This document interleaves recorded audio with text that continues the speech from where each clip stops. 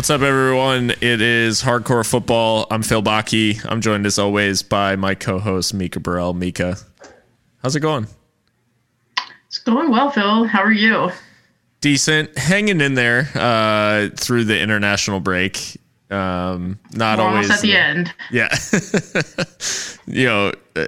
I don't know, hand clasp meme, just like asking for strength through these trying times. I mean, we talked about the international break. It just doesn't grasp the attention the way that club football does. Yeah, I feel like in any other time in recent history, it would be like, it's international break. It's kind of annoying. And now it's like, bro, it's a whole ass pandemic. Like, why are we doing this? Like, not only is it nonsensical in like the normal way, but even more so because like COVID. So it's just because like Mo Salah goes to his brother's wedding fully unmasked and catches the Rona. Yeah, he said, fuck it, mask off. Like, which, like, I was reading things and they're like, nah, like, it's, Egyptian culture. Like, he was never going to miss the wedding, blah, blah. And, like, I get that. But also, like, I'm surprised that, like, I don't know. Like, do you think he faces, like, discipline for that from Liverpool? Or, like, that's kind of fucked up, huh? Like, yeah, we're punishing you for getting a virus. Like, I don't know how that works. Like morally, what do you do? Yeah, it's kind of a weird one. I don't know there's a right answer. But it is interesting because we have seen in the past, at least for Liverpool, we've seen kind of punishment or freezing out by Klopp for kind of external things and stuff that happen outside of the team. Mamadou Sakho, Nathaniel Klein, all kind of like high profile examples of players that just were banished to the shadow realm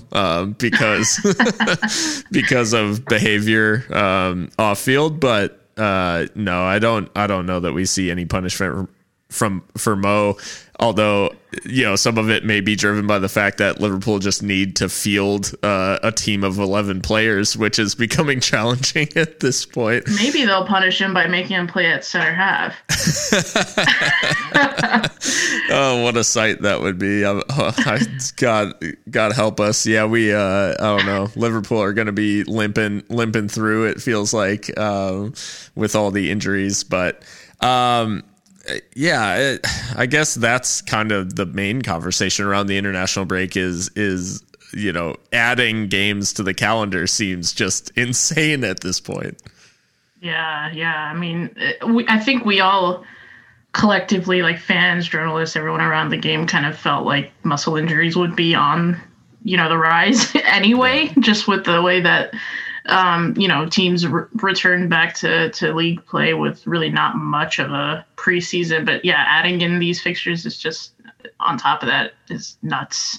Absolutely crazy. And you see that with Liverpool, of course, but I mean, everyone's kind of getting these injuries, and it's, I don't know. I supported the 3 sub rule at the beginning because I was just like, let's get back to normal as quickly as possible. But it does look increasingly odd that England has, of course, hindsight being 2020, that England has decided not to do that while the other leagues have. But at the same time, like, are they really going to rotate?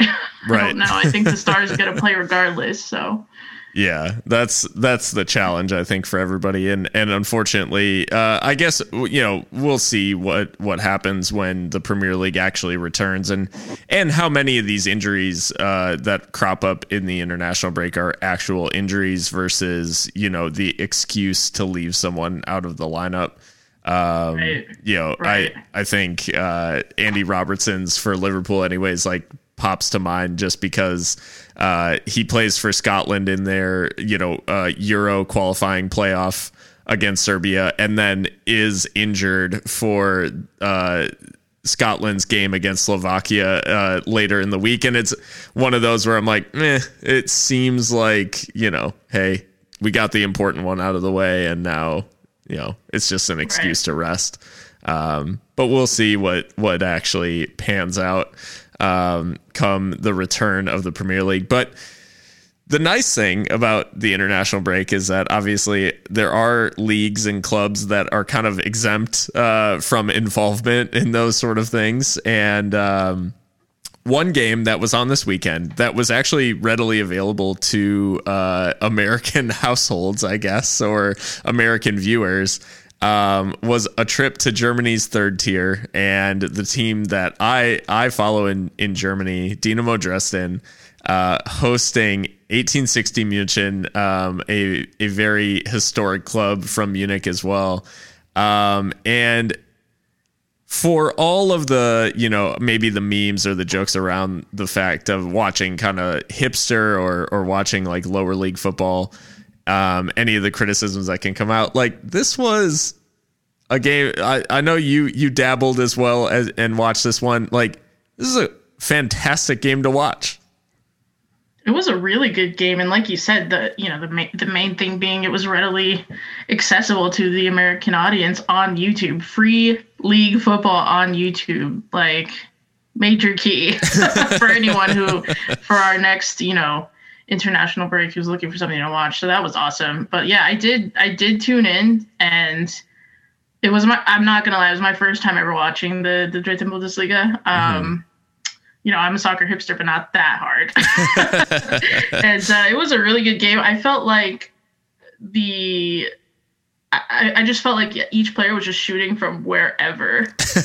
Like very like low XG shots probably, but very entertaining to watch. It kind of gave me like almost like North American style soccer vibes, but with better quality players almost, if that makes sense. But yeah, it was a really good game. And at Dynamo, they have, just as an aside, have beautiful kits, like too good for the level that they're at. And of course, 1860 München are a club that, a lot of people know, having shared their stadium with Bayern and having played at higher levels in the past, but have run into, financial issues and the like. So two big sides, and really good goals in this one too.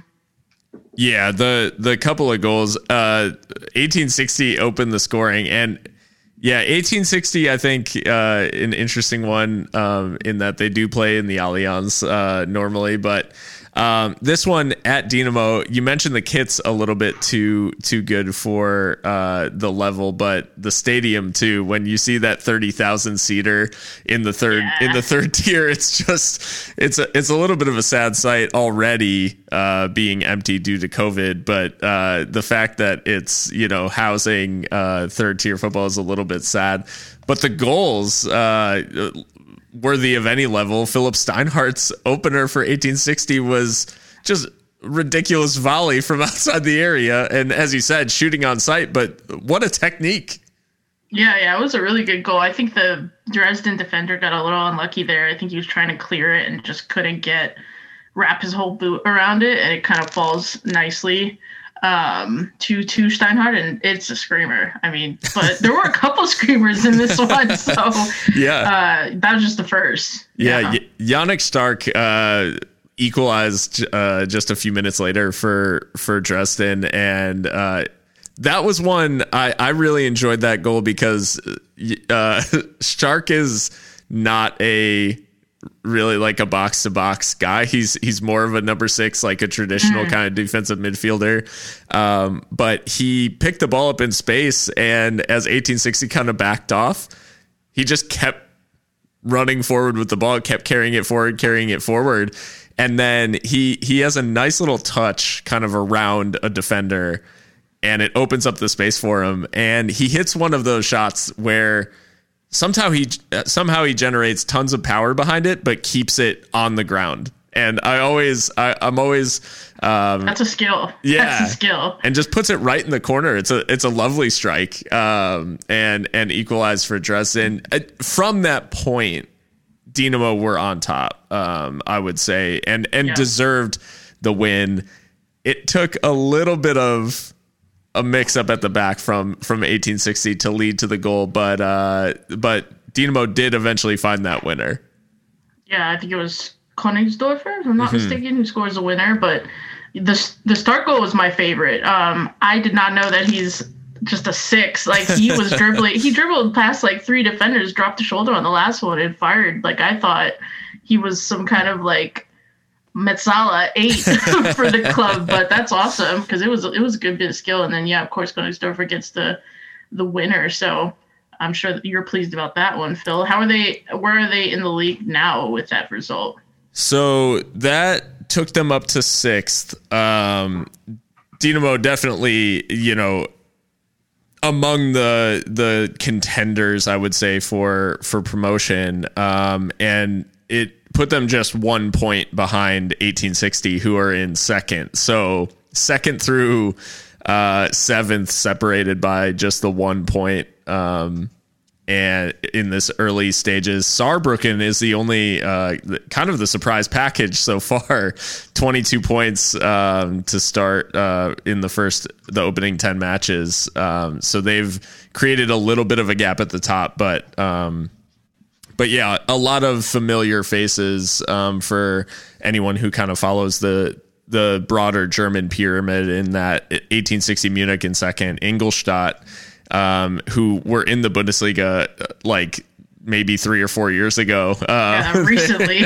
they're in third, and then Hansa Rostock, who were nearly promoted to the Bundesliga 2 seasons ago, and then relegated last season. Just like total up and down roller coaster. And then one of the fun kind of projects of the German pyramid, Turgutçu Ataspor München, a Turkish German team that like almost has like a athletic club like approach, in that they sign Turkish German players. They're up towards the top of the table too. So yeah, it's a really interesting start to the season in the third league, and a few really historic clubs in there, all with a chance of going back up to the second division, and all will kind of feel like they should be at that level, I think. But the interesting thing about Dynamo Dresden, and kind of one of the things that drew me to this club in particular, and it kind of got me thinking about East German soccer, more generally. Dresden, a historic city in East Germany, along with other Saxon cities like Leipzig, and then also obviously the capital Berlin, a famous East German and Prussian city in Berlin. But the clubs in East Germany, and in recent seasons, not a ton of them occupying kind of the top tiers of German football. And the divide of East and West has kind of hung over these East German teams for a long time. It's taken them quite a while to catch back up. Yeah, and I mean, I think that a lot of that you can't really avoid looking at the history of why that would be. I mean, of course, the East German clubs, a lot of those were, disbanded, had to merge, split up, following World War II, and, the occupying allies kind of disbanding a lot of German organizations, of course, including soccer clubs. So they've had to kind of, I guess, play catch up a little bit with some of the West German sides, the Dortmunds, the Gladbachs, the Schalkes, and what have you, who have not had that, I guess, tumultuous period, what with, the biggest war in human history. So yeah, East German clubs have kind of had to rebuild in a lot of ways, especially post reunification of Germany. But I mean, you see at the Berlin, they've been, injected with new money. Union are making a go of it, doing very well in the top flight. And of course, RB Leipzig, very controversial, but doing very well regardless, and challenging. So yeah, it's cool to see the East German clubs kind of thriving and making a name for themselves in the top flight. And it will be cool to see some of the historic clubs hopefully come through. Of course, like Dynamo, like Energie Cottbus and clubs like that. There's a lot of big clubs. That's the thing about German football in general too, is that a lot of huge clubs are not in the Bundesliga. Like there are big clubs, not just East Germany, but Germany in general that are in the lower reaches. So it's very interesting. Yeah, one of the I think one of the things about I think it's a well-known kind of fact around maybe Spanish soccer in the time of Franco, or like other countries in the time of these, dictators or kind of like autocratic governments. Dynamo Dresden in particular benefited directly from the existence of the Stasi, the East German secret police during the Cold War. They were essentially state sponsored, and in fact the head of the Stasi ensured that Dynamo had the best players in order to dominate East German football. But as a result, actually they won 8 East German league titles, and then they were in Europe pretty frequently as representatives of East Germany during the divide. Such a Soviet name. Keeping the Dynamo, the locomotives, that's how those clubs have those Soviet kind of origins or connections, at least. So. Yeah, it's a really the whole history behind it is really interesting, and I'm always fascinated by it. But it is, you bring up kind of these other East German teams like Hertha Berlin. Fun fact about Hertha, they were founded in West Berlin. So they actually were, for all intents and purposes, a West German team. Whereas Union founded in Berlin, and they wrote out their time in East Berlin, and then have risen back to the Bundesliga. Now RB Leipzig obviously benefited. So it is interesting because a lot of these clubs, like Dynamo Dresden or Erzgebirge Aue or Magdeburg, a lot of these historic kind of East German clubs are still kind of toiling in the lower reaches of the German pyramid, and so I'm always fascinated to see, because so much history exists, and it's not. I'd say the Bundesliga is very Western centric, just by nature of the money involved. But yeah, it's always fascinating to kind of open and broaden, and in this case, watch 2 historic clubs, Dynamo Dresden and 1860 München, which 1860 obviously a West German team as well. Coming up in the shadow of Bayern, and I think we got a little bit of interesting history from a listener, Patrick, who talked about Franz Beckenbauer, and I looked this up. Franz Beckenbauer actually was about to join 1860 München as a youth player, ends up going to Bayern, and the rest is history. Oh my God! Ouch! I didn't know that. That's. Oh, I feel like every club has those ones that got away stories, but that's pretty bad. Yeah. He made over 450 years or something crazy for Bayern. Yeah. Bayern legend, obviously Germany legend. Yeah. Wow. Yeah. That's bad. So, speaking of the business side of soccer and kind of how clubs rise and fall, we had a really interesting piece of business this international break, in that I don't even know how to begin this discussion, but Ryan Reynolds and Rob McElhenney bought a football club. Yeah, we go from East Germany to the freaking 5th division of English football. Yeah. Welsh club. Stick with us, folks. It's an international break pod. Yeah. The Ryan Reynolds and Rob McElhenney have purchased Wrexham AFC, who are in the 5th division of the English pyramid, although they are in North Wales. Mm-hmm.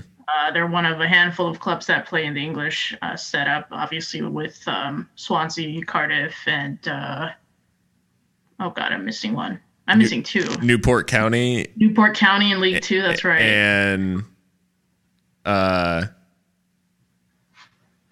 who was it? Swansea. Well, anyone Cardiff. Welsh is going to scream at me.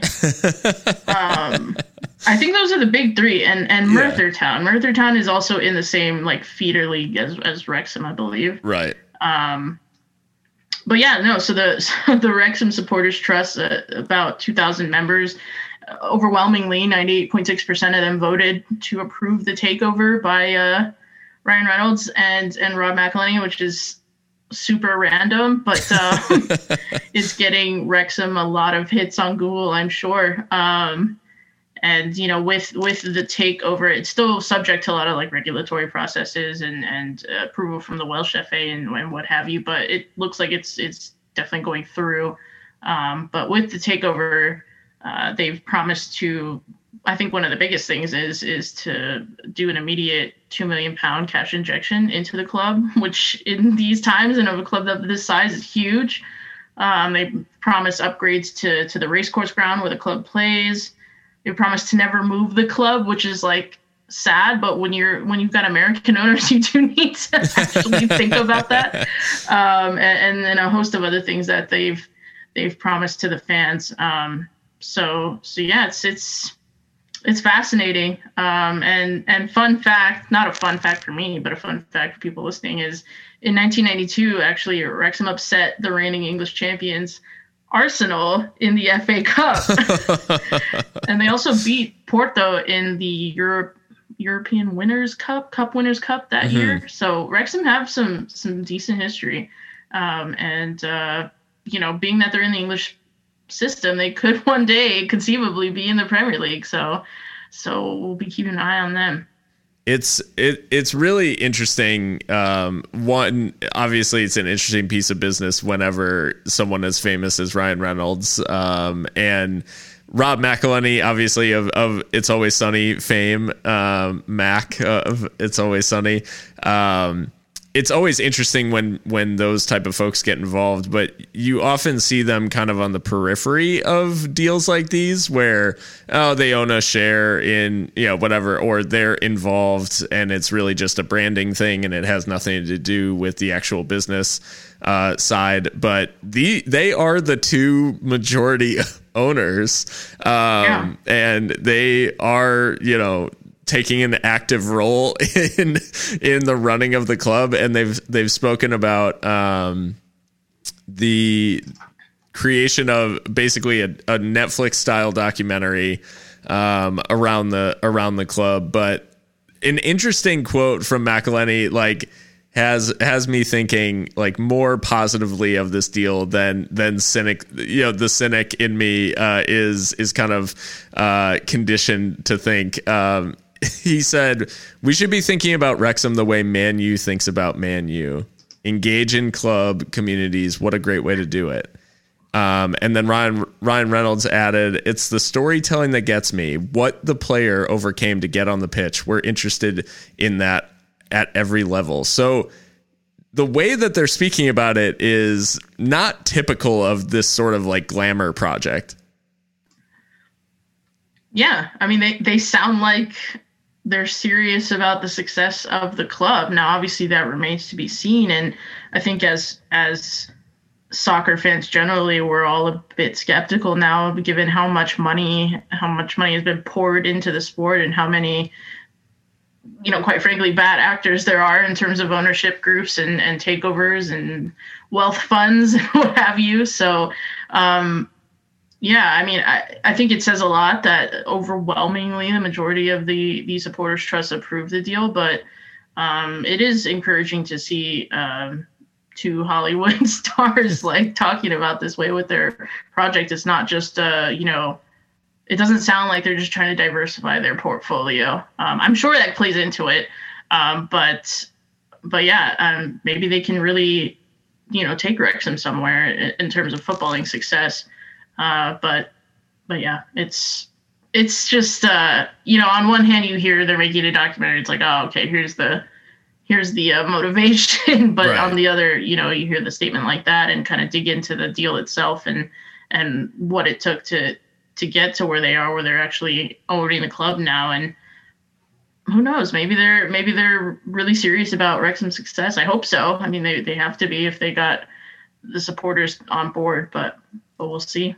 Yeah, it is a bit interesting. And I mean, the cynicism comes from a place of, history, and American ownership in especially English, but, all foreign, I would say soccer, has begun to carry a bit of a disclaimer, on it, and a little bit of a buyer beware. In that a lot of fan bases have been burnt by these kind of absentee American owners in the past. So what do you think about the impact of all this American investment in the foreign game, and what does it say about the sport more generally, I guess? Yeah, I think that being an American, obviously I'm going to be extremely biased no matter what. But I mean, on the one hand, I like it because I think Americans in general, we're pretty business savvy, and we're good at building these kind of things, and maintaining them, making sure they're profitable, making sure they're successful. That entrepreneurial spirit that's very much the fabric of our being as Americans, for better or for worse. On the other hand, there are instances where American ownership has not necessarily seen eye to eye with the fans, especially in Europe. I mean, the latest, maybe not the latest example, but one that always comes to my mind is kind of Jim Pelotta's reign at AS Roma. Towards the end there, he was very much at odds with the fans, given how Roma had treated, Totti and how he left. De Rossi, they just felt like they were just completely crapping on AS Roma's history and their legends. And I think he actually is selling the club or already sold the club to another American billionaire, Dan Friedkin. So hopefully that relationship bears more fruit. But so yeah, and then of course, there's your Manchester United, who, the Glazers, very, very controversial owners, but then you see Liverpool with Fenway Sports Group and all is well, it seems, right. On Merseyside. So I mean, you have all these examples. Even in France, there's American ownership. Toulouse is owned by American venture capital group, if I'm not mistaken. Marseille, owned by the former Dodgers owner. I mean, we're everywhere. Yeah. So I think it's us. I think it's the U.S. as a clear leader of the largest single nation of soccer ownership. A lot of those numbers boosted, obviously, by MLS, and then the clubs in England, in France, and in Italy.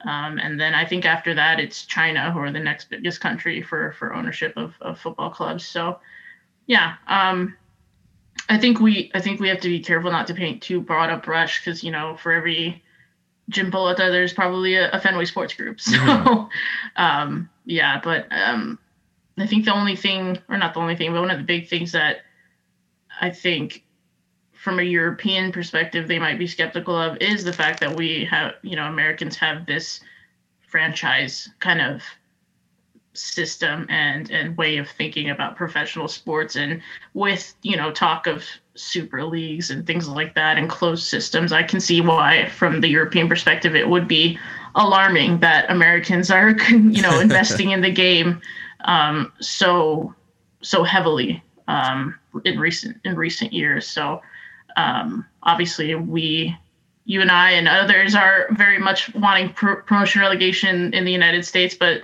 those with the money are not too interested in that here. So right. Hopefully that doesn't make its way to Europe anytime soon or ever. Yeah, it's interesting because I feel like American owners have this interesting kind of dichotomy, I guess, almost, where they see soccer clubs at a lot of different levels and in different countries and in different league systems. They see them as enticing investment opportunities because of the growth potential.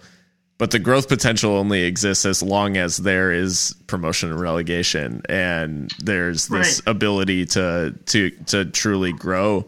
So the interesting thing, and something that I think we are seeing currently, is this kind of divide between, you have these type of American owners who are like, I want to get in on the ground floor and create something, build a project, and be able to, maybe, whether it's, you know, for the prestige of it, of, you know, winning trophies or anything like that, or whether it's just, you know, purely from a monetary standpoint of, I bought this club for $1 million and I'm selling it for $1 billion.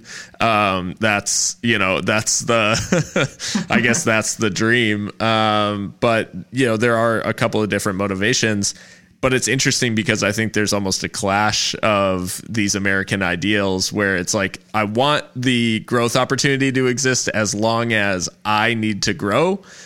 And then once I'm done, then I need everybody else to not be able to grow, which is a very kind of that, you know, I guess that whatever the, you know, crony capitalism, like whatever, final late stage capitalism, whatever you want to call it. But I think you see this battle currently where there are certain American owners who are trying to close things off while they are at the top and while they're, you know, at kind of the height of their investment. Whereas at the other end, you have these, whether it's venture capitalist groups or other, you know, just investors, even like the CEO of Disney owns Portsmouth. Like, that's right. You know, those are the type that have had some serious financial issues over the years. Yeah. So those are the type of projects like them or Swansea, you know, that, and they're looking to not be shut out. So it's an interesting, you can't really paint with this broad American brush because they all do have like very different interests, especially, you know, depending on what country or division or level that they're at. So yeah, it's an interesting issue, but there does seem to be a growing kind of appetite for American you know, owners and groups to invest in these sorts of projects. And the only real practical downside that I see from the club's perspective is stuff like what was documented in the Leeds Amazon documentary, where they tried to buy Daniel James from Swansea, and every single time they called over there, they were like, oh, well, we got to get a hold of the owners back in the US, and timing wise, it was completely like thrown off, and they're not answering the phone, and, you know, it's too early or it's too late, and that sort of thing. So from a practical standpoint, I can see some of the challenges when you're trying to run the finances through, you know, Tampa, Florida versus Nottingham or whatever. But yeah, it is an interesting and not at all monolithic sort of group. Yeah. And another thing that I find kind of fascinating, I'm only just kind of thinking about this now, is, you know, when we speak about the PSGs and the cities of the world and how they are funded literally by states, with the idea being that Qatar and Abu Dhabi and those places want soft power, you know, and this idea of soft power being, and sports washing, where you kind of invest in these clubs because you would like to have both more influence in the sporting world, but also kind of power washing your reputation through sport. And I wonder, you know, I don't think I've seen any kind of discussion of whether the American perspective is similar. I wonder if American investors want some of that soft power for themselves, just because, I mean, I don't think it is, well, I guess it is kind of peculiar that you see these Hollywood types especially starting to invest. I think in Swansea, it's kind of a whole consortium of investors, but some of them are, I think, like Mindy Kaling from The Office was one of the owners in Swansea, and was or is LeBron James, you know, 2% in Liverpool in Fenway Sports Group. So I wonder if there's a little bit of that too, where it's like they want some, because, and the reason why I say this is there must be that kind of desire for influence and soft power, is because really when you look at the numbers, soccer and sports in general are actually very fine margin businesses. Like, yes, you make a ton of money, but there is a ton of expense and debt to be taken on. Whereas, a grocery chain, like the margins are much, or maybe that's not a good example, but other, like Fortune 500 companies, their margins are much bigger, and there's other places to park your money where it's not so thin. And so to me, it's like, well, there's got to be some other value you're extracting from this, because it can't just be the balance sheet at the end of the day, because sports clubs are extremely expensive to run. They're fine margin, fine profit businesses, and there's better ways to invest your money. So I think it has something to do with that too. Yeah, I'd say so. And certainly it's an interesting thing to unpack, because like you said, there's kind of you're all over the spectrum with the sort of American owners like the Fenway Sports Groups, who really gain the admiration of the fan base, and then you have their immediate predecessors, Tom Hicks and Gillette, who literally had protests occurring outside of Anfield because of their mismanagement of the funds and kind of their approach to running the team. So yeah, it's a really interesting dynamic, and one, like you said, there's a lot of different stakeholders and people all trying to kind of get different things out of the game. Right. But we'll stick on Americans, but we'll shift just ever so slightly to the playing field, and the one part of the international break that maybe got some people excited, especially here in the U.S. Do you want to take a quick break before we dive into the U.S. men's national team? Let's do it.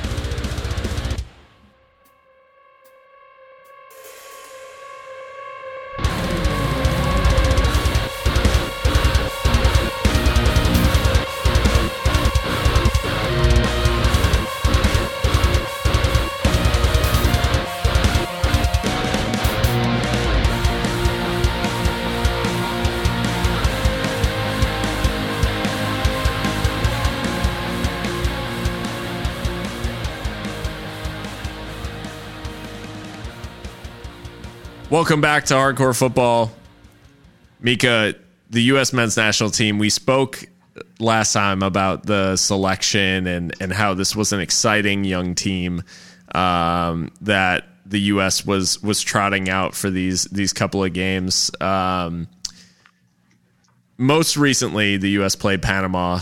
They win 6-2, and with a lineup, that a lot of people, a few players that are being very heavily talked about and really just generating tons of excitement on all kinds of social media. But what did you make of the U.S.'s performance and this admittedly very young lineup and this result against Panama?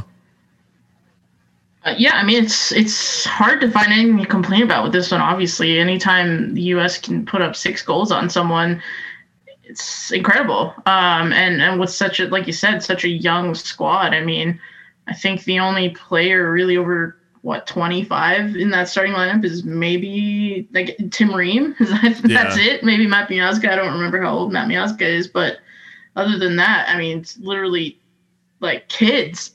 Right. So yeah, I mean, we still concede 2 goals to Panama, who are a side that have not scored more than 1 goal since before the coronavirus pandemic, when they scored 2 against Honduras. So obviously leaves something to be desired defensively. I don't think Miazga and Tim Ream is a long-term partnership by any means, but yeah, it was a lot of fun just to see Reyna, Joaquini, Soto coming off the bench with a brace. I mean, even Jet, who is obviously an MLS player, he played well too and also got on the score sheet. So the future is now. It's very exciting indeed. I think I'm allowing myself to get a little bit excited. Yeah, I think what's so cool about this team is, there is no. I think in the past the U.S. men's national team has often resembled it's, hey, first round draft pick, this guy, MLS super draft, this guy, generation Adidas, this guy, and it's all college graduates and guys who went through the kind of traditional U.S. sports approach.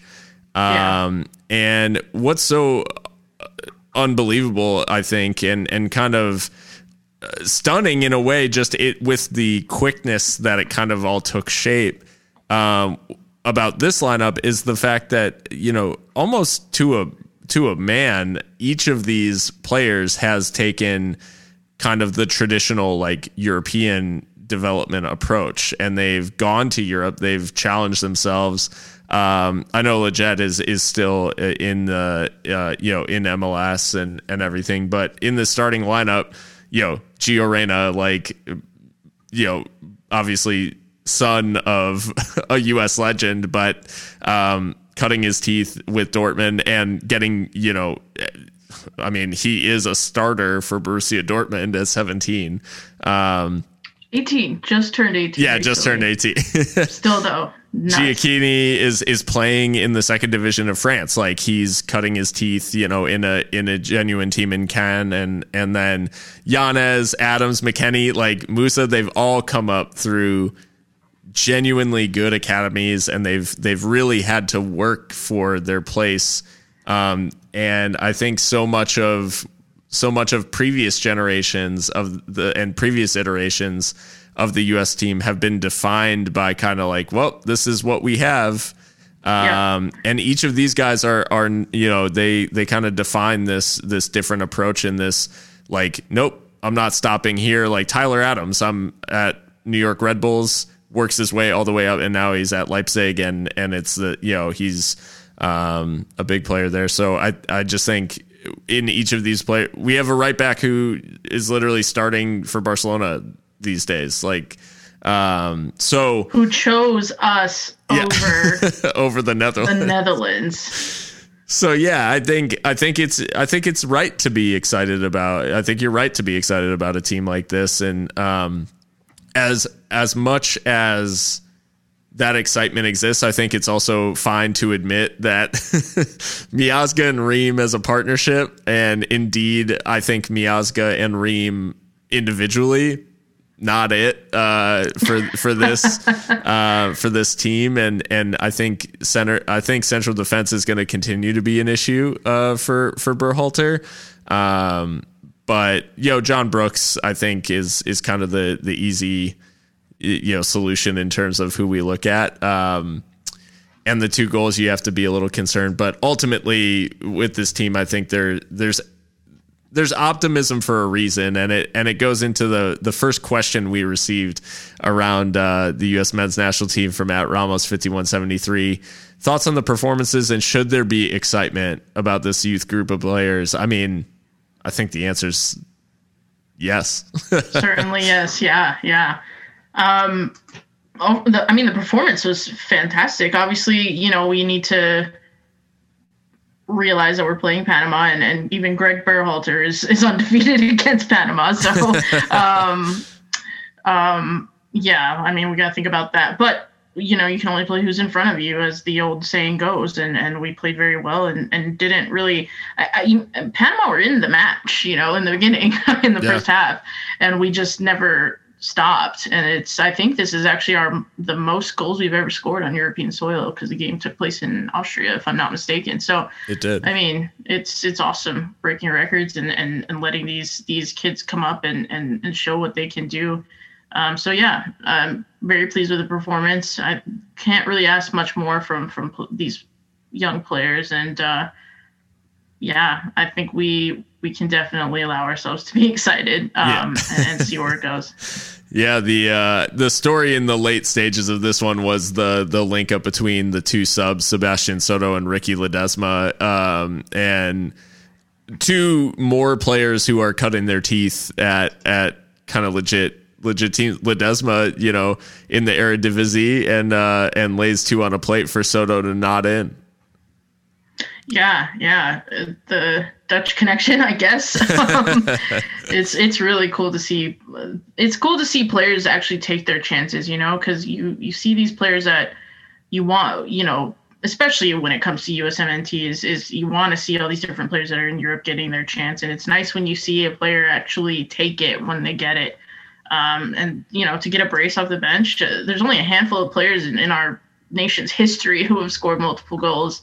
I think only like 5 other players before him, 4 or 5. So, you know, it's very impressive. But I want to ask you, going back a little bit, sure, Phil, to your point about Miazga and Ream, who do you think is that center back partnership for the future? I think John Brooks probably a given, but who do you think he could partner?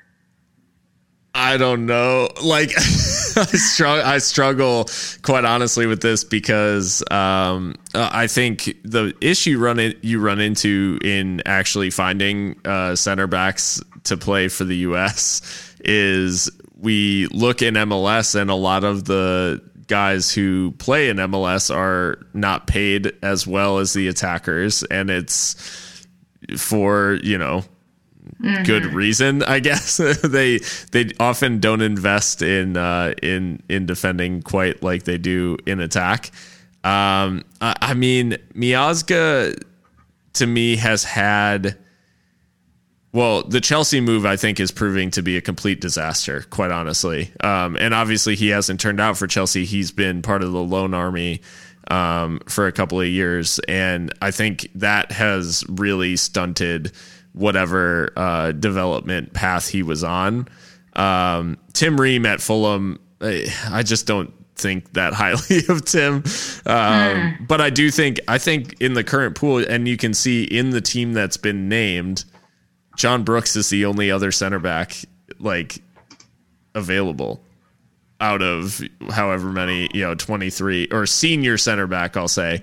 Cause I think there are players on the bench who could have like deputized at center back, but in terms of like genuine options, John Brooks is the only one on the bench that jumps off the page. So I'm not really sure who that partnership is long term, because I don't know that Miazga or Ream are fit for it, but Miazga may get the nod just through virtue of being the best option available. I'm not sure. Yeah, I think for me, obviously, I think a lot of it will depend on how Chris Richards develops at Bayern. Yeah. Obviously, he's only 20 years old, if I'm not mistaken, and playing in Bayern's second side, although I think he's been with the first team at least sometimes. Yeah, he has. Yeah, so I think that it depends on that. A player that I, admittedly don't know a whole ton about, but would at least like to see is Cameron Carter-Vickers. I think he's on loan at Bournemouth this year, but Tottenham Hotspur property, and grew up in England, but declared for the United States and has made a handful of appearances. He's 22 now, so I would think in terms of age profile, he's probably the best fit, age and European pedigree, I guess, but I don't know how well he's doing or not. He's been loaned out a bunch of times by Spurs, so I don't know. Those are the only two that really I can think of. But yeah, I think center back is probably our issue, if there is one. We've got an embarrassment of riches in attack and midfield, arguably, which is crazy to say. Yeah. But yeah, it remains to be seen kind of what we do at the back there. But yeah. Well, speaking of this glut of attacking talent, obviously a lot of the hype recently has been around the likes of Gio Reyna. But Patrick from earlier, we spoke about his little tidbit on 1860 München, but he also asked, has Christian Pulisic suddenly become surplus to requirements in the men's national team? Has he become old news at such a young age? Damn. No, I don't think so. That's pretty harsh. I mean, I guess it is a fair question in the sense that Christian Pulisic is, I think it's fair to say now at his age, he's 22 years old. Now I'm talking like he's old. He's not, but we've seen enough of him in the top flights of Europe to I think say that he is injury prone. Yeah. He gets a lot of muscle injuries, and hopefully that's something that maybe works itself out with age. But I'm not a physician, so I don't know. But yeah, it's about staying healthy for him. I think the only thing that's really surplus to requirements is those freaking hamstrings right now. They're giving him a lot of issues. But no, I think Christian is very much still part of the future of this side. And I think, a lot of attention's been put on Gio Reyna, and rightfully so, because he's been incredible. But Christian Pulisic is still a fantastic player, arguably Chelsea's best player in the restart after the Premier League came back following the lockdown. So he's just been unlucky. I wouldn't say he's old news just yet. He's only 22. So, I mean, for the sake of the U.S. men's national team, obviously, I hope that the injury problems work themselves out and that he continues to be a class player. Yeah, I think when available, he's an automatic selection still. There is no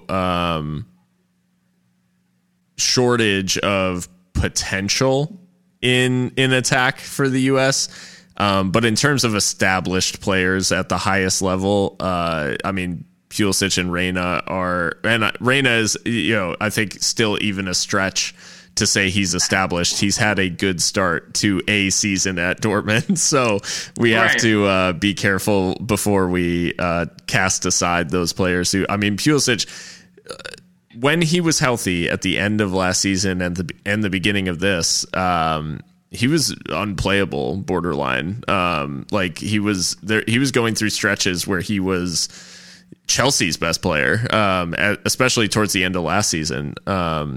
I don't know that Arsenal would have won the FA Cup had he not yeeted his hamstring while scoring a goal, against Arsenal in the final. So yeah.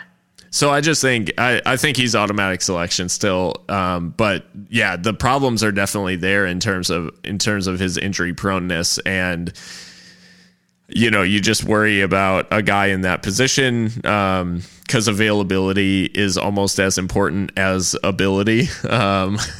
Sure. And so yeah, I do. It does concern me that he does spend so much time out with those sort of injuries, because I think we've seen players like him in the past who haven't been able to make as much of an impact because they're just not available for selection. But if he's healthy, he's automatic for this team, and I think, especially with these players coming up through the ranks and the potential being there, I think having a presence like him around the team will be important too, as he matures into kind of more of a veteran, and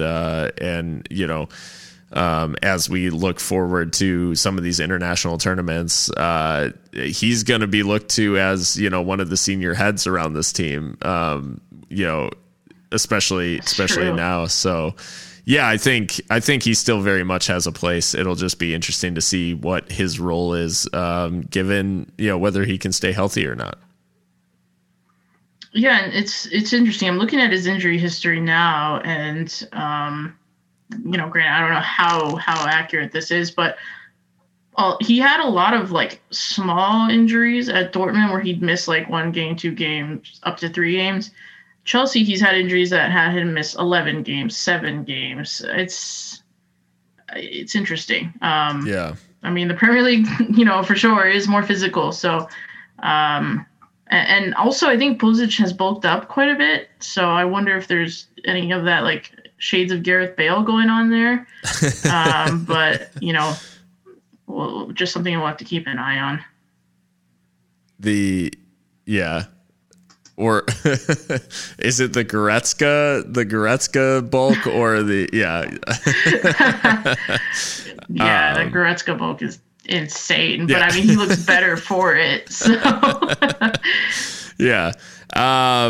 the big name and a player who's really kind of announced himself on the international stage, not just for the U.S. men's national team by virtue of his call up, but for Valencia as well, with some important goals, playing well in what is a troubled side there in Spain, is Yunus Musah.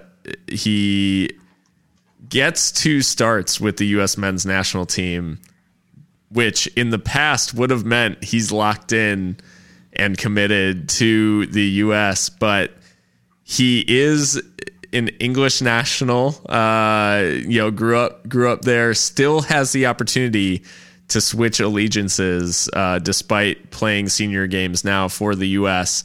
And Jay Konecki asked, do you think 2 starts in a row was enough to convince Yunus Musah to stay with the U.S. men's national team? It's hard to say, isn't it? One thing I noticed, and maybe I'm getting a little too like intangible, but he looked extremely happy to be playing for the U.S. men's national team. I mean, when they take the picture with the pendant that they get from the other side, and he's kind of like kneeling down in the front row, and he's just like beaming. He just looked genuinely pleased to be playing for the side. So I hope so. But he's 17 years old. I mean, he's probably has so many different people in his ear talking about what's best for him. And I just hope that he's well advised. And I think he is, because like we talked about on the last episode, I think it was a big deal for him to leave Hale End, to leave Arsenal's academy and go abroad. So I think there is that kind of adventurous spirit about him that wants more for him, even if it means, quote, a step down, to get in the door and get playing. So I don't know. I wish I knew. I wish I could say yes. I hope so. Let's put it out there in the atmosphere that it'll happen, because he looks genuinely class. I mean, he just, for a 17-year-old, the decision making was insane. Like, I just felt like he really didn't do anything wrong. Right. And he was playing in midfield in a 3, kind of one of the attacking 8s, and he's not really, I mean, he's a winger for Valencia, so more of a forward. So it was really, really impressive. I thought these 2 games for him were really, really encouraging, and hopefully he'll choose us and reject the colonial overlords. But we'll see. Yeah, I think like you said, it's so tough to pin down, especially when he is 17 years old. He's still got so much of his career ahead of him, and obviously the U.S. have taken a step in being able to lock him down, in giving him caps. But the new rules don't they're not as committal as they used to be, and I do think, like you said, there is a genuine joy there from Musah, and there is this feeling that he is kind of following the path that he wants, but there's always the opportunity for England to start making promises, and there could be, the cynic in me is, he leaves Arsenal to go to Valencia. He accepts these call-ups from the U.S. The cynical side is, he could be using both of these kind of opportunities as stepping stones to elsewhere. Sure. And that's not a judgment of the kid or anything like that. If that is what's happening, it's, everyone has their goals and has their their ultimate, where they see their career going, and kind of how they see it getting there is all different. But I think in the meantime, it's just extremely encouraging, along with Sergiño Dest, that the U.S. wouldn't have had a snowball's chance in hell of attracting this type of player in the past. In fact, they've missed out on high profile international, like dual internationals, very recently. I think Giovanni Rossi is like probably the most high profile one. When he went to the Azzurri and played for Italy and actually scored against the U.S. in the Confederations Cup in 2009.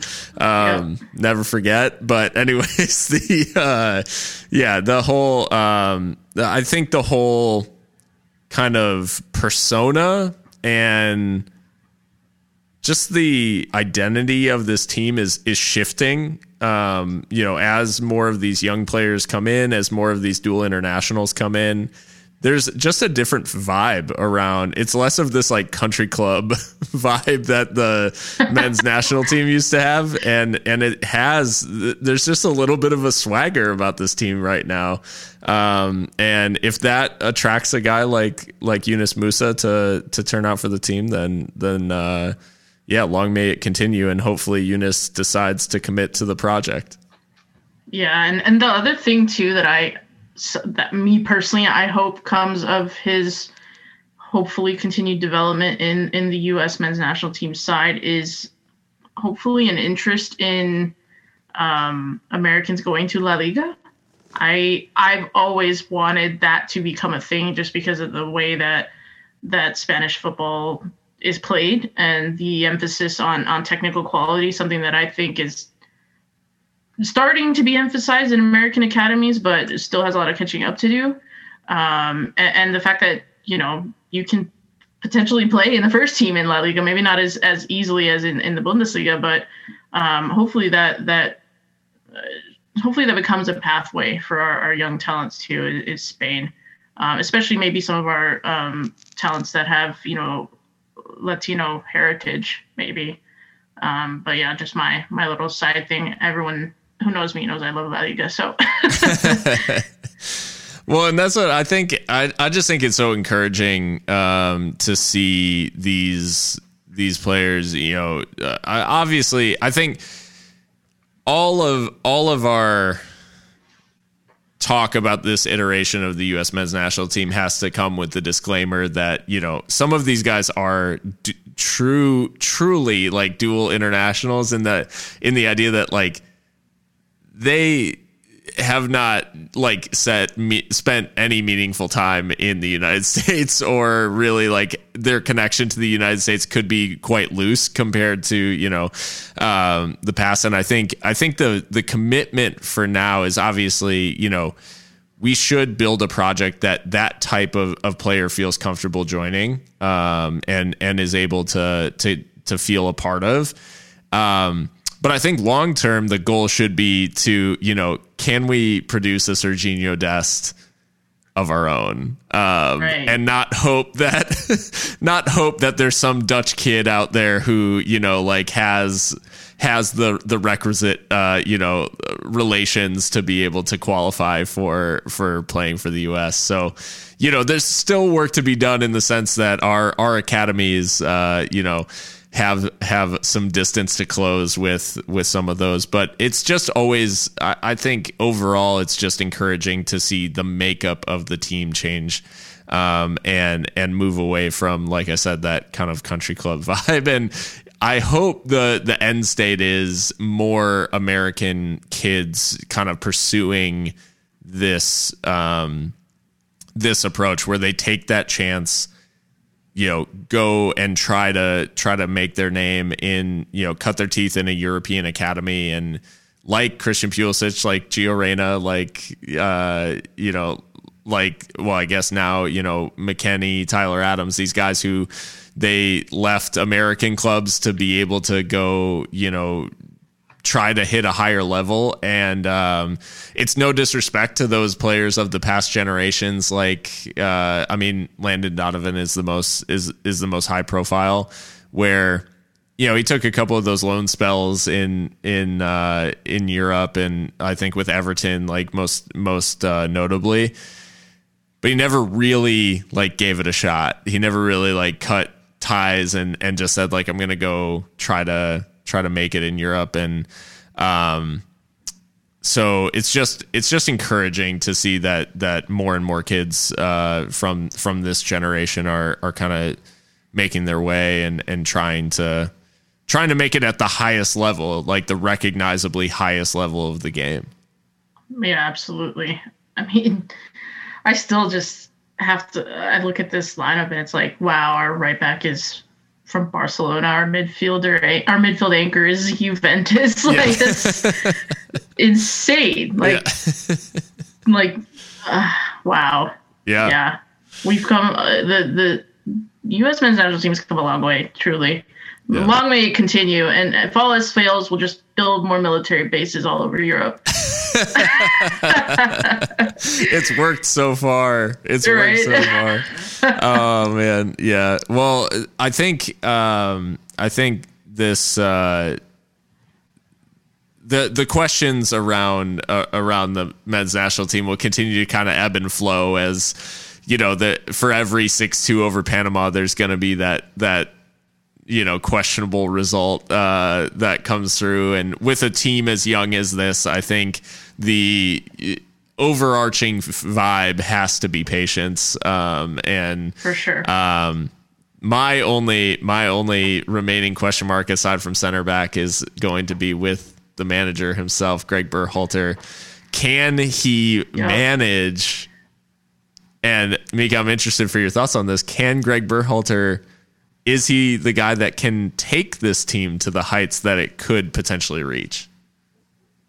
I just get Gareth Southgate vibes from him, like American Gareth Southgate vibes. He's just gonna wear a vest in the dugout the next game.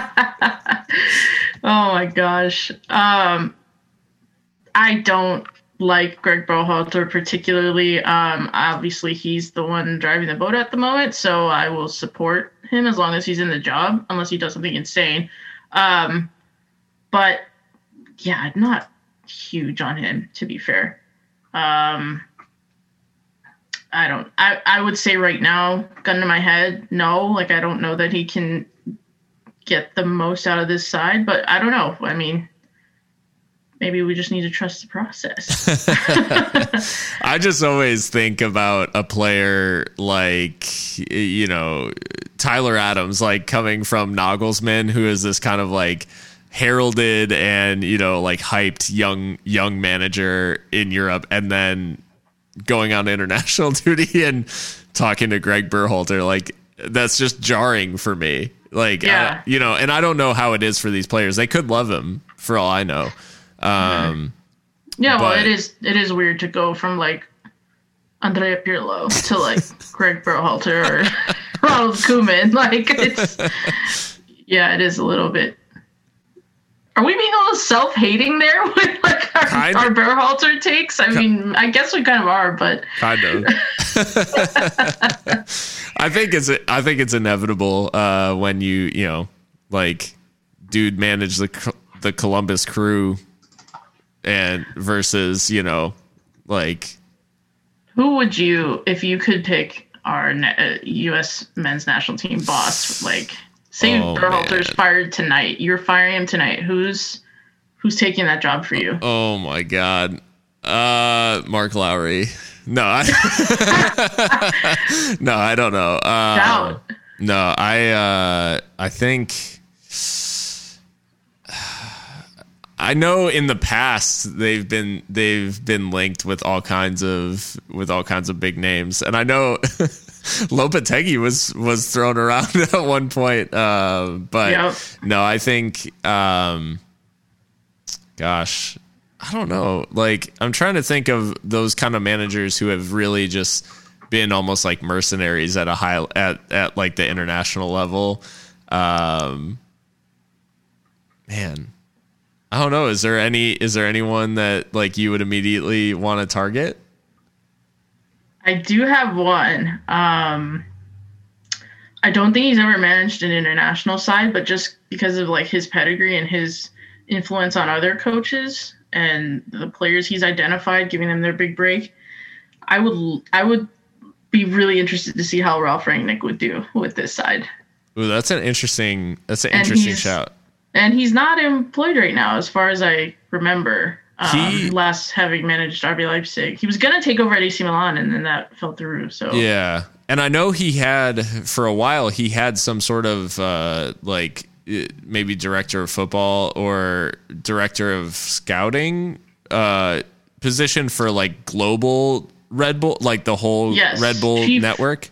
Chief director of global football, and that's the thing too that kind of makes him attractive is he's got business sense too, right, which I think is quite important for the U.S. men's national team, to be fair. Yeah. They are a marketing vehicle as much as a sporting one. So I don't know. I think that would be really, really interesting. I wonder what he could do. Like, I would give him the keys. Like, just looking at his resume, like, yeah, the whole like sporting department of our team, I would trust him. That's a legit shout because he does. I mean, we've seen in the past with like Jurgen Klinsmann, getting the technical director / men's national team manager job is,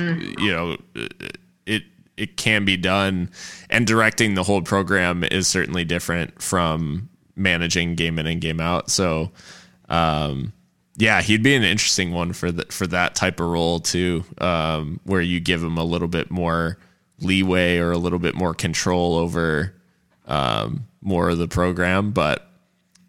And his connections, we'd probably end up with like half our national team in the Red Bull system.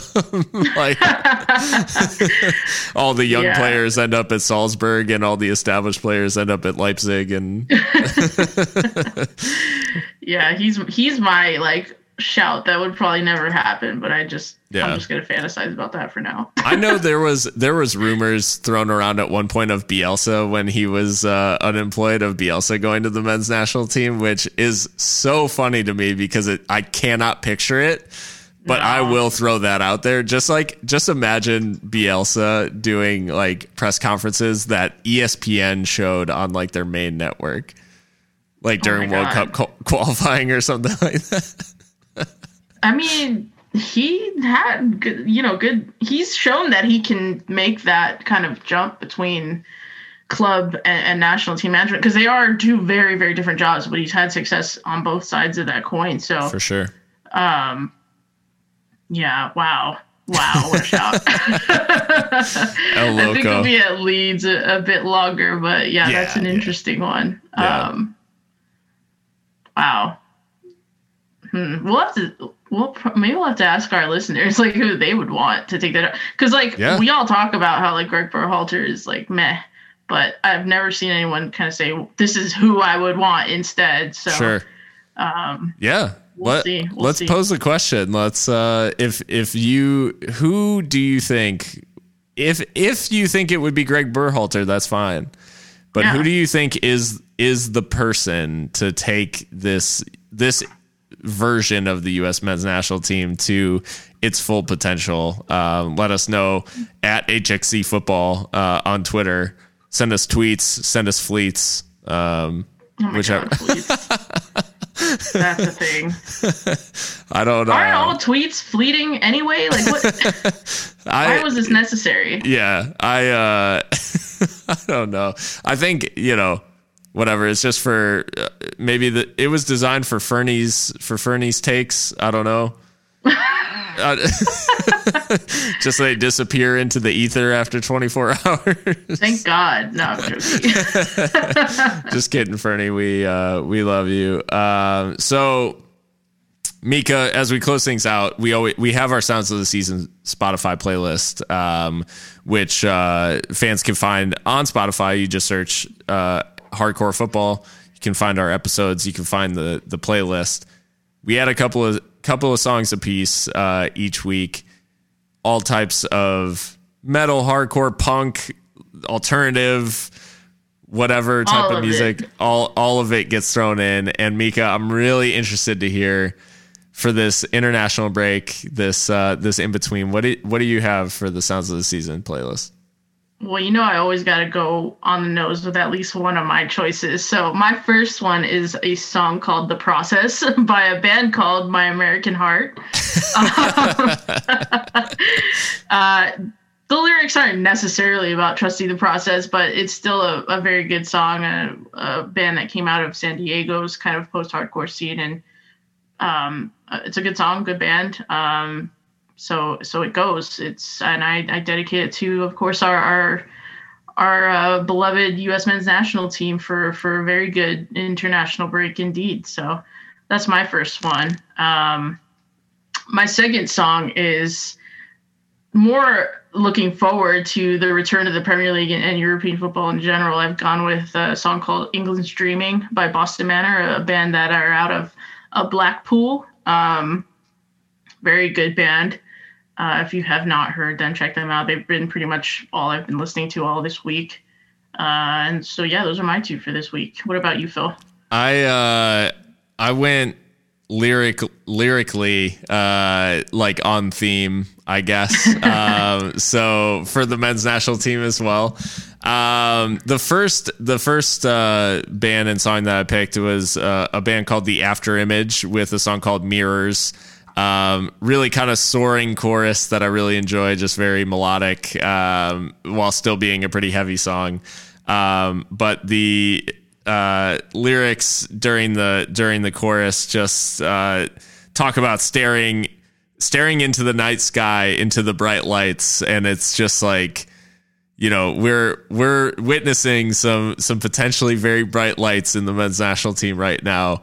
So just trying to enjoy the potential here. And then the second song that I picked is from a band called, pretty well-known band, I would say, in the scene, called Emery, with their song Churches and Serial Killers, which doesn't have anything to do with the lyrical content that I'm referring to.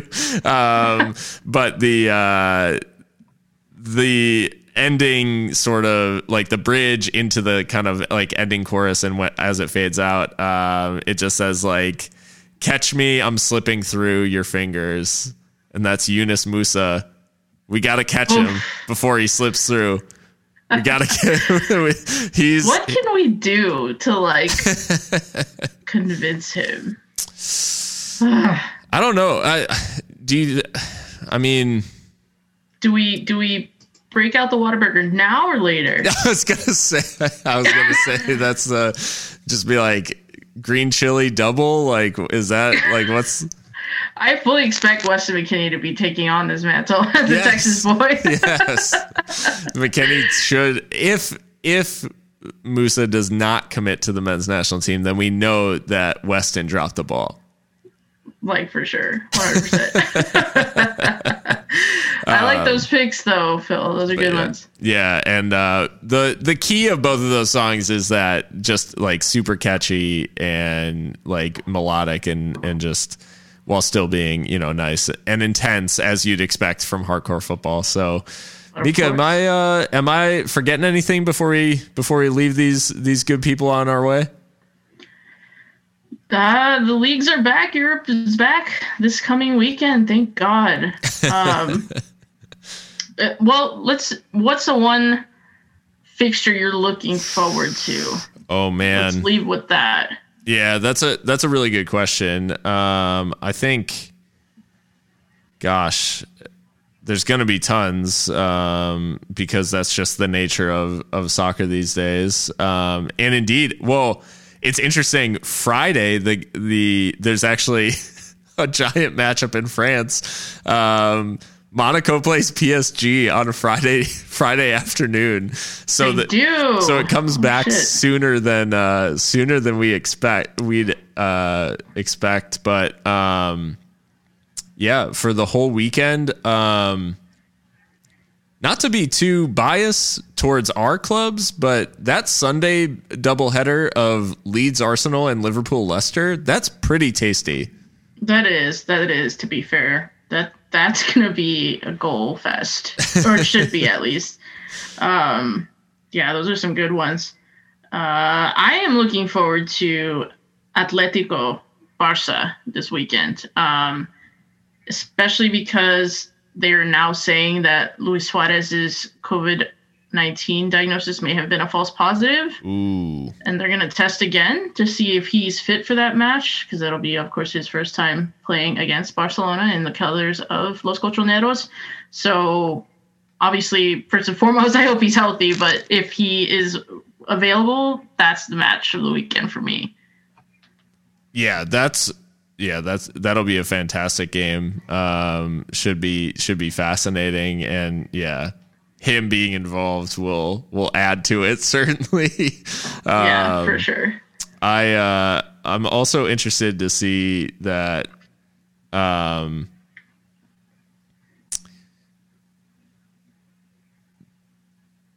Marseille plays Nice as well. I think that's on Saturday, right? Yeah. Yeah, that'll be a good one too. Yeah. Nice has had a couple of big games in a row, and they kind of biffed it last weekend, or 2 weekends ago, I guess. But it'll be interesting to see if they can bounce back. And then Hertha Dortmund, I normally wouldn't have thought that would be a great matchup, but Hertha's been playing some good stuff actually. So Hertha could give Dortmund a little bit of a run here. Yeah, they have, and a certain Matteo Guendouzi is showing up for Hertha recently. So yeah, lots of good ones coming up. Tons of good ones. I'm so looking forward to a weekend of being able to get back in and just watch as much as possible. For sure. All right. Well, hopefully everyone, you have enjoyed this episode. If you have, and the platform allows it, if you would please leave a review or follow, whatever the platform allows. Spotify, Apple Podcasts, Google Podcasts. We're pretty much available wherever. Check us out. And any feedback that you want to leave, you can send to us at HXC Football on Twitter. We always enjoy interacting and answering questions, or, we've talked about maybe conceptual episodes too. So there's always room for, if you have ideas or random thoughts as you're watching a weekend's worth of games, you're always free to let us know those. And for me and Mika, until next time, guys, we'll see you. Enjoy the weekend.